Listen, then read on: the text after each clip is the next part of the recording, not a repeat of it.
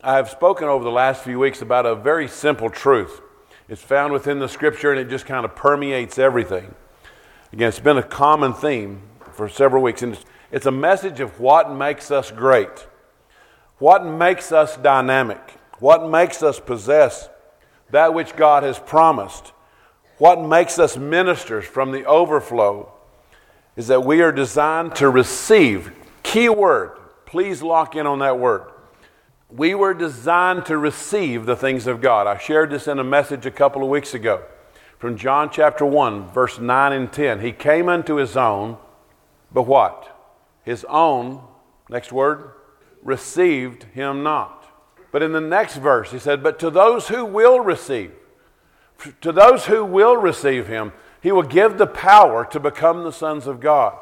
Please recognize, it has always been about receiving. What makes us great in the kingdom is not where we go. It's not my ability to speak. It's not my ability to do. It's not my ability to share.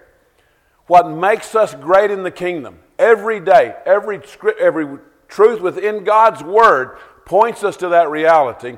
What makes us great, what makes us dynamic, is our ability to receive. I don't know about anyone else. I know that I have never been taught that message. I have always been taught what we've always taught. The way that you're great is based on what you do. Well, I've said it 1,000 times and I'll say it 1,000 more. You cannot give what you do not have. If you're not a great receiver of God's love, you will not be a great giver of God's love. If you are not a great receiver of God's kindness, you will not be a great giver of God's kindness. If you don't receive the salvation of God, you will not be able to tell your story from a position of victory. It will not happen because we are people designed to receive. We even hear about it in the letters to the Corinthians, that we are an earthen vessel. I'm an old clay pot designed so that I could receive and hold something in me that is great and dynamic and beautiful. And I wish I would have gotten that message when I was Braden's age. I wish somebody would have told me when I was young the truth of this reality, because I never even was introduced to it until I was probably 40 or 50 years old. This dynamic reality of the Christian life. You see, we have to understand we had to receive Jesus as our Savior. We had to receive His resurrection so that we would have life. We had to receive His Spirit that gives us power and authority to do everything. We had to receive His promise of eternity. Everything has been about our willingness to receive. And all of it must be received by faith. So I want us to begin this morning in the Old Testament in the book of Numbers. If you'd go there with me, chapter 13. I want to show you this, and I hope our hearts are ready, because as Jay prayed, and there is something very, very specific that Satan is trying to stop this morning, and I don't know what it is. Because this is the kind of morning that it feels like that the Spirit of God is sitting right here and just ready to collapse on us. And it's like He is sitting here waiting to drastically change lives. And all He's waiting on is an invitation to come these last few inches. That's the way it feels. I feel like I'm kind of preaching under this reality.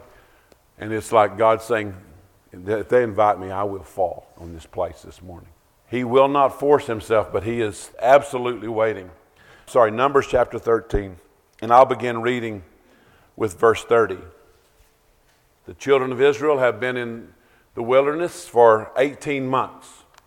They've come out of Egypt, passed through the Red Sea, escaped the bondage, lived in the wilderness on the Sinai Peninsula for 18 months, with God trying to convince them that you are no longer slaves, but you are my chosen people. So for 18 months, He has been trying to tell them this message. And now they have sent spies into Canaan to look at the promised land. Verse 30. And Caleb stilled the people before Moses and said, let us go up at once and possess it, for we are able to overcome it. But the men that went up with him said, we be not able to go up against the people, for they are stronger than we. And they brought up an evil report of the land which they had searched unto the children of Israel, saying, the land through which we have gone to search it is a land that eats up the inhabitants thereof, and all the people that we saw in it are men of great stature. And there we saw the giants, the sons of Anak, which come of the giants, and we are in our own sight as grasshoppers, and so we were in their sight. So here we have a group of people who stood poised at this brink of opportunity.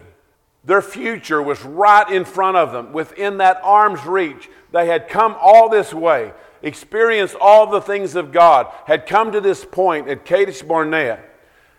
We're standing there with Canaan in sight. At the fulfillment of all that God wanted to do, they sent in the 12 spies, and the 12 spies come back with this report. And Joshua and Caleb come back with this excitement and say, let's go, we can take it. God has said it, let's go do it. And the other 10 said, no. My goodness, did you not see what we saw? Did you not see the giants that we saw? Did you not see the work that it took to maintain this place? And they come back and they create this report. And here they stand on the brink of a future that they can't quite imagine, but that God's promise has given them assurance that this promise was really theirs. And I want to tell you today, and you may disagree with me, but most Christians, this is a story of believers. You see, they've escaped the bondage, they come through the Red Sea, but there's still a decision that needs to be made, because here's a believer who has escaped bondage, the bondage of sin, through the red blood of Jesus Christ, but still a decision about how we're going to live our Christian life. What's this story going to look like for you and I after we're saved? And here they stand at this moment with their future within their hands, not based on what they know yet, but based on the promises that God has given them. And most of us today, the promises of God are not enough. God has promised us unbelievable things, truth that is much more dynamic than our hearts and our minds can imagine. But I want to tell you, it does not mean that it's any less true than when God spoke it. So here they are standing at this moment, and we have this kind of a report. And God is telling them, preparation has been made. God has brought them from one miracle to the next, has taught them to break that slave mentality and how to walk in freedom. So they stand at this point of faith. Which choice are they going to make? Are they going to go in, or are they going to stay in the wilderness where they are? So what will happen? Will God's promises be enough? Will the training that He's just taken them through for 18 months, will it be enough? And we know the sad end of the story, this part of the story. The answer is no, it won't be enough. Every miracle, every time they would wake up in the morning and they would go out and get the manna that was provided for them, when they saw all the Egyptians dead on the seashore after the Red Sea had collapsed on them, when they saw the water come out of the rock, when they saw the Amalekites destroyed by the edge of the sword in Joshua, when they saw the tree put in the bitter waters of Marah, and all of a sudden it was sweet. Every miracle that they had seen, every dynamic thing that God had done was not enough. So when they came to this choice, all of that stuff was not enough. And it was because of one reason. Because none of that stuff was designed to show them how strong they were. None of it was designed to show them what their capabilities were. None of it was designed to tell them how big they were, how mighty they were. Not a single one of the things that God did was designed to point to them and say, you're able to do it. You're capable of doing it. Now go and get it done. I want to tell you that was never the point.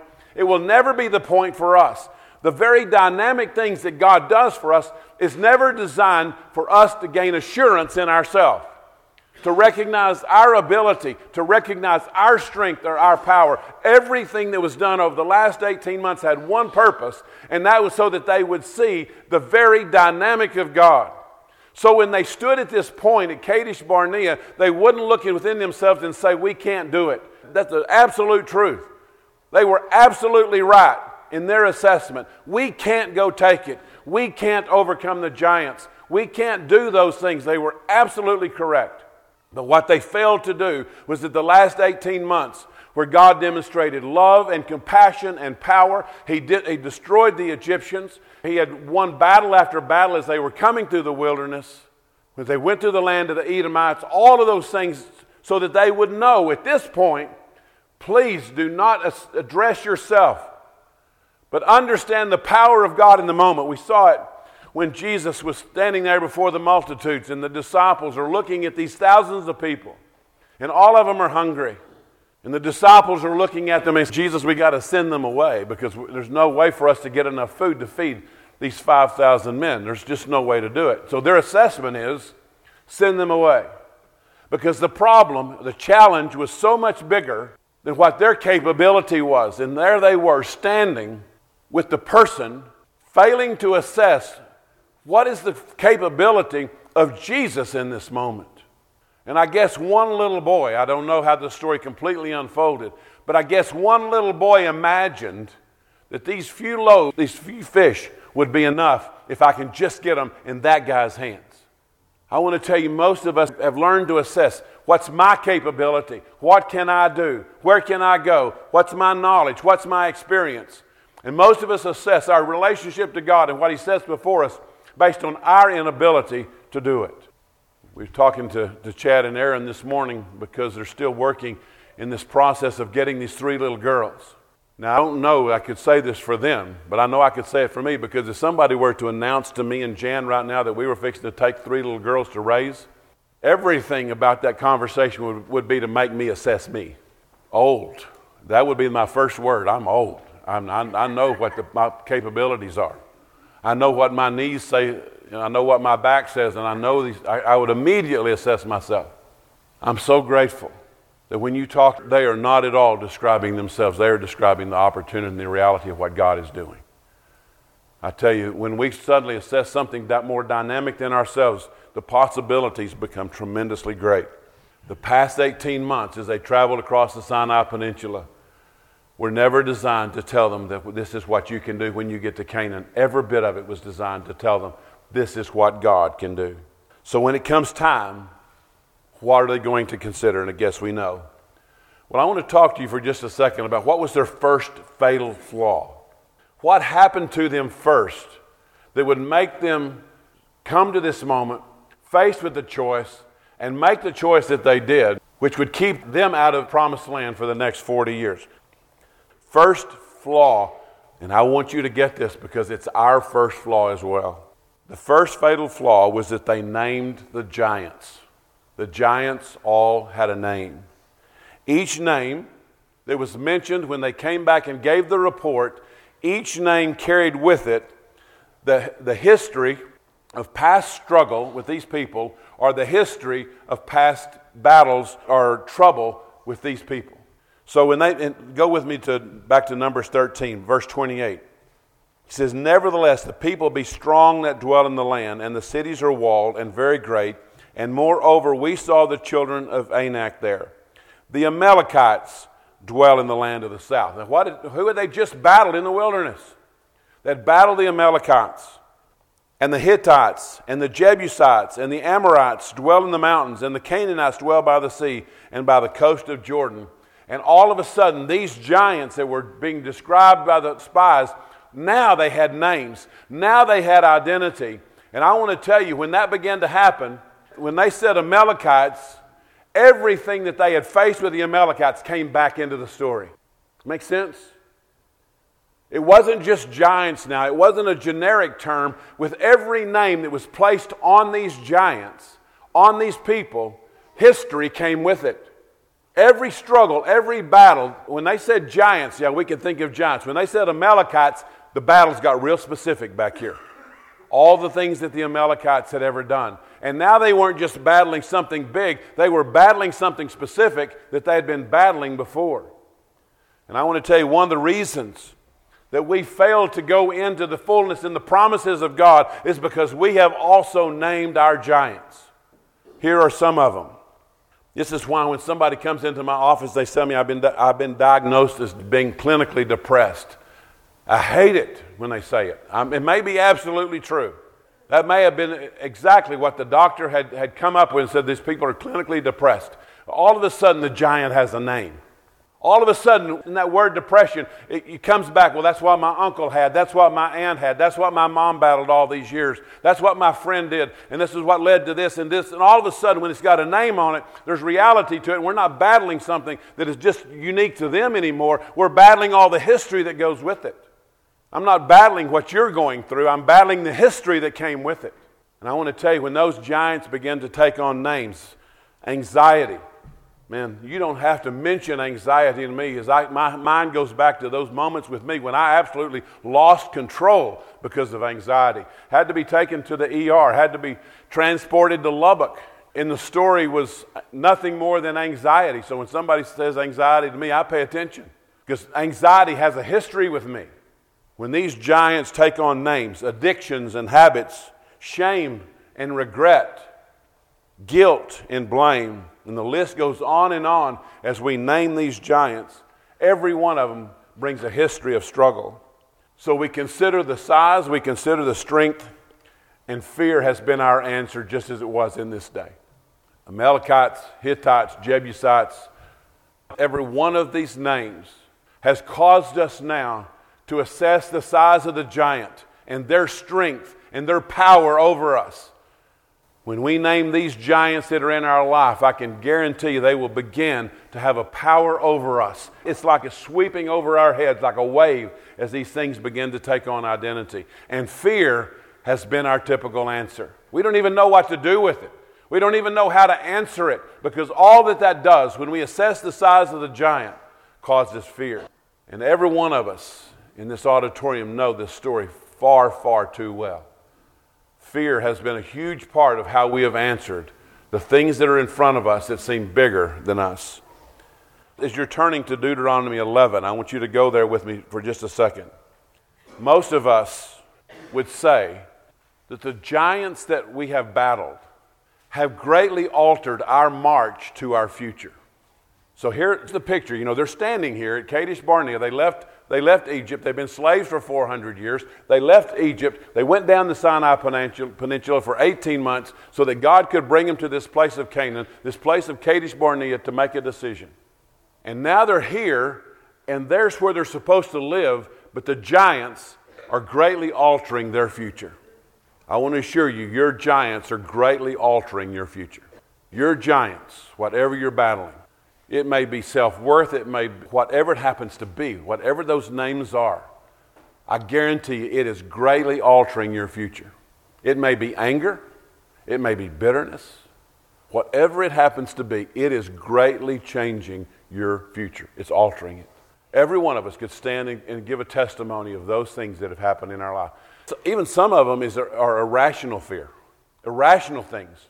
I can tell you one of the big ones that is so strange within the Christian world is how much guilt stands between us in the future we want, because we don't want to be found out. Those are the giants that are in our life. I want you to read with me in Deuteronomy chapter 11, beginning with verse 22.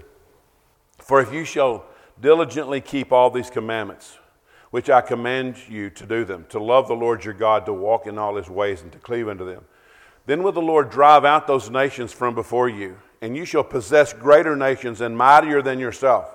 Every place whereon the soles of your feet shall tread shall be yours. From the wilderness and Lebanon, from the river and from the river Euphrates, even unto the uttermost sea shall your coast be. There shall be no man able to stand before you, for the Lord your God shall lay the fear of you and the dread of you upon all the land that you shall tread upon, as he has said unto you. Behold, I set before you this day a blessing and a curse. I want to tell you, this is God's promise as they were making this journey, before they ever came to Kadesh, before they were ever come to this point of a question. This is God telling them, this is what I'm going to do for you. This was God's promise to them.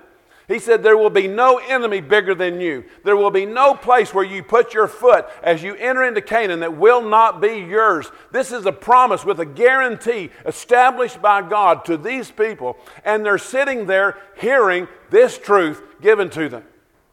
This is their prophetic future. This is God speaking over them something that has not yet happened, but it is more true than what they're currently experiencing. That's the nature of prophecy. Prophecy establishes a truth in front of us that's greater than the experiences I'm having right now. This was their prophetic future. This is what God is saying. I know the plans I have for you, and they're good.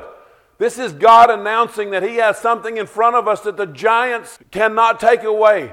Nothing can take us away from the promises that God has made. But they were faced with the same struggle that you and I face today.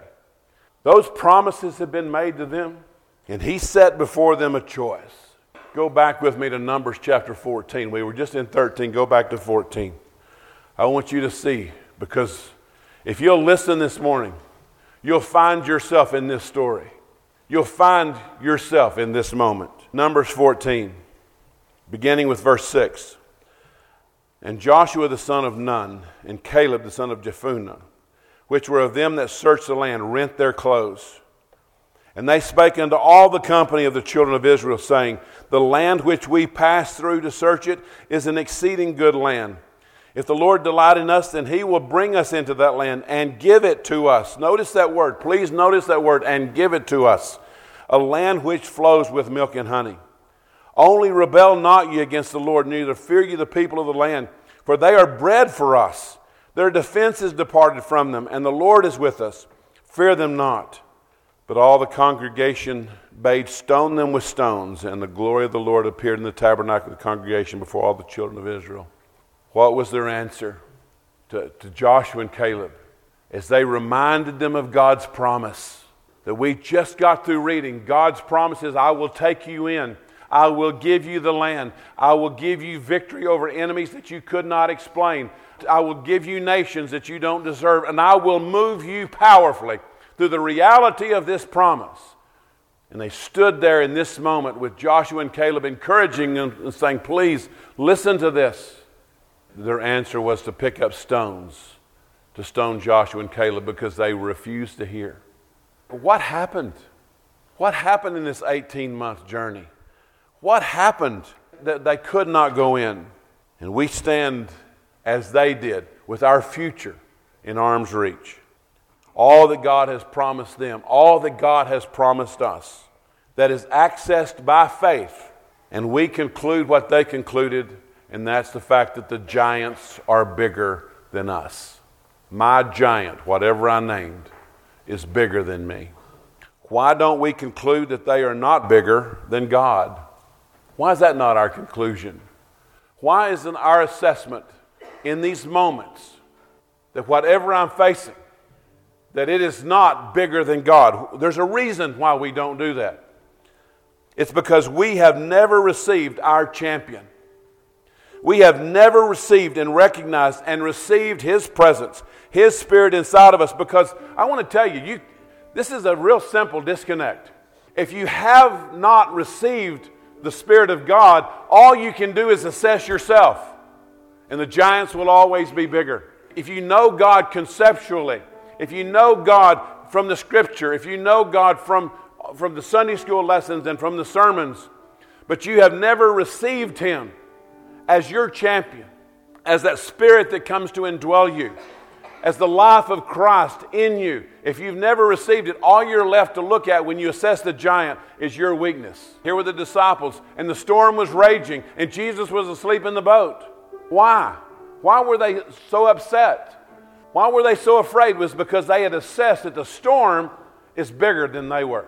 The storm out there, outside the boat, was bigger than everything inside them. So all that they were left with in assessing themselves was fear. That's our story. Most of our stories look just like that. They woke up Jesus and said, don't you care? And Jesus stands up in the boat, rebukes the storm, and said, peace, be still. I don't think he screamed it, peace, be still. Why? Because the peace that was inside of him, that he had received from his Father, the peace inside of him was greater than that storm, and he knew it. So that he had the ability from that which was inside of him to change the complete atmosphere of everything around him because of what he had received, what he knew about himself. That storm was nothing. Most of us have assessed ourselves and found ourselves greatly lacking. So the giants are always bigger, always stronger, always more able. And we fight struggles and addictions and pain and all the things that come into our life because we never assess the reality. Yeah, we know God is bigger. We know God is bigger. I can stand right here in the middle of watching the giant and know and testify that God is bigger. But if I don't receive Him, all I'm left to do is assess myself. But if I come across this page and I receive my champion, if I receive the enormity of God, the power of God, the authority of God by the work of the Holy Spirit, if I receive it, then I'm going to understand something. I can't take on the giant, but the God who lives in me is not frightened by him at all. He has no power over the God who lives in me. He's not bigger. He's not stronger. He can't control me. He can't dynamically change me or move me because He has to move the one who's anchored me in my spot. The one who's dynamically bigger and more powerful. See, it's always been about the receiving. I can stand over here and testify that God is bigger than that giant, but it will make no difference until that God becomes real to me, in me, powerfully working and dynamically through me. And then I know that storm can't move me. That giant can't hurt me. I love the story of David. The giant couldn't do it, not because David in the moment knew that he could take on Goliath. David won that battle when he was off by himself, and he killed the lion and he killed the bear, and he knew that the God that was with him was bigger than the God of that giant. And he looks at the giant and says, "Who are you, you uncircumcised Philistine, that you would dare come against the army of God?" David knew. David knew who he was. Look at this. Go with me to one more scripture. Joshua 2. We're going to fast forward 40 years. So here we are 40 years later. After all that generation had died under what God's judgment was because of their refusal. Here we are 40 years later, and a whole new group of spies that have gone into the land. Still facing a choice. Joshua 2, beginning with verse 8. They were coming out and almost captured, so they seek refuge in this woman's house. Her name is Rahab. She's a harlot. And before they were laid down, she came up unto them upon the roof, and she said unto them, "I know that the Lord has given you the land, and your terror is fallen upon us, and that all the inhabitants of the land faint because of you. For we heard how the Lord dried up the water of the Red Sea." Now, when did they hear this? When did this occur? 40 years ago. 40. She's talking about something that happened 40 years ago. "I know that the Lord has given you the land. The terror is fallen upon us, and that all the inhabitants of the land faint because of you. For we heard how the Lord dried up the water of the Red Sea for you, when you came out of Egypt, and what you did under the two kings of the Amorites that were on the other side of Jordan, Sihon and Og, whom you utterly destroyed. And as soon as we heard these things, our hearts did melt, neither did there remain any courage in any man because of you. For the Lord your God, He is God in heaven above and in earth below." You see, the enemy already knew the enemy was defeated. The giant that's standing in front of you already knows he's defeated. He knows it. He knows that he's defeated. Rahab is standing there in Canaan telling them, 40 years ago when we heard about you, when we heard about the Red Sea, when we heard about the battles, when we heard that the one who was bringing you was God Himself, our hearts melted and there was no courage left in any man. So they're standing at Kadesh Barnea fearing giants who knew that they were already defeated. So the enemy knew. The giants knew. All that possess our future except us know. Our God knows. Who's missing from the list? Our enemies know. The giants know. Those who are currently possessing my future know. Our God knows. Who's missing from the list? Us. Everybody knew. Here are these millions of people standing at Kadesh Barnea, looking into their future within arm's reach of what God had promised them. God knew. The enemy knew. The giants knew that they were defeated. It's one of the saddest passages in all of the Bible. When Rahab begins to tell them 40 years ago, we knew. What's it going to take? We stand here as they did at Kadesh Barnea with our future in reach, and we keep assessing ourselves and looking at the giants, looking at people that we can blame, looking at the story that we can blame, looking at the situation we can blame, looking at the struggles in front of us that we can blame. And God is saying, but which one of those is bigger than me if you're willing to receive me? And sadly, in the Christian world, we have been taught what it means to understand God, but we have not been taught what it means to receive Him. It's always been about receiving. We had to receive Him as Savior. We have to receive Him as Lord. We have to receive Him as our champion. We have to receive Him as the only one who can bring us into the fullness of our promise. I don't know what's standing in your way, but I do know this. If we ever will make this move, if we will ever receive, we will stand here and recognize that that one who's come to live in me, I'm crucified with Christ, nevertheless I live, yet not I, but what? Christ lives in me. Christ in us, the hope of glory. Scripture after scripture telling us what anchors me, what makes me stronger, what makes me victorious, what makes me able, what makes me a minister, what gives me power, what gives me authority.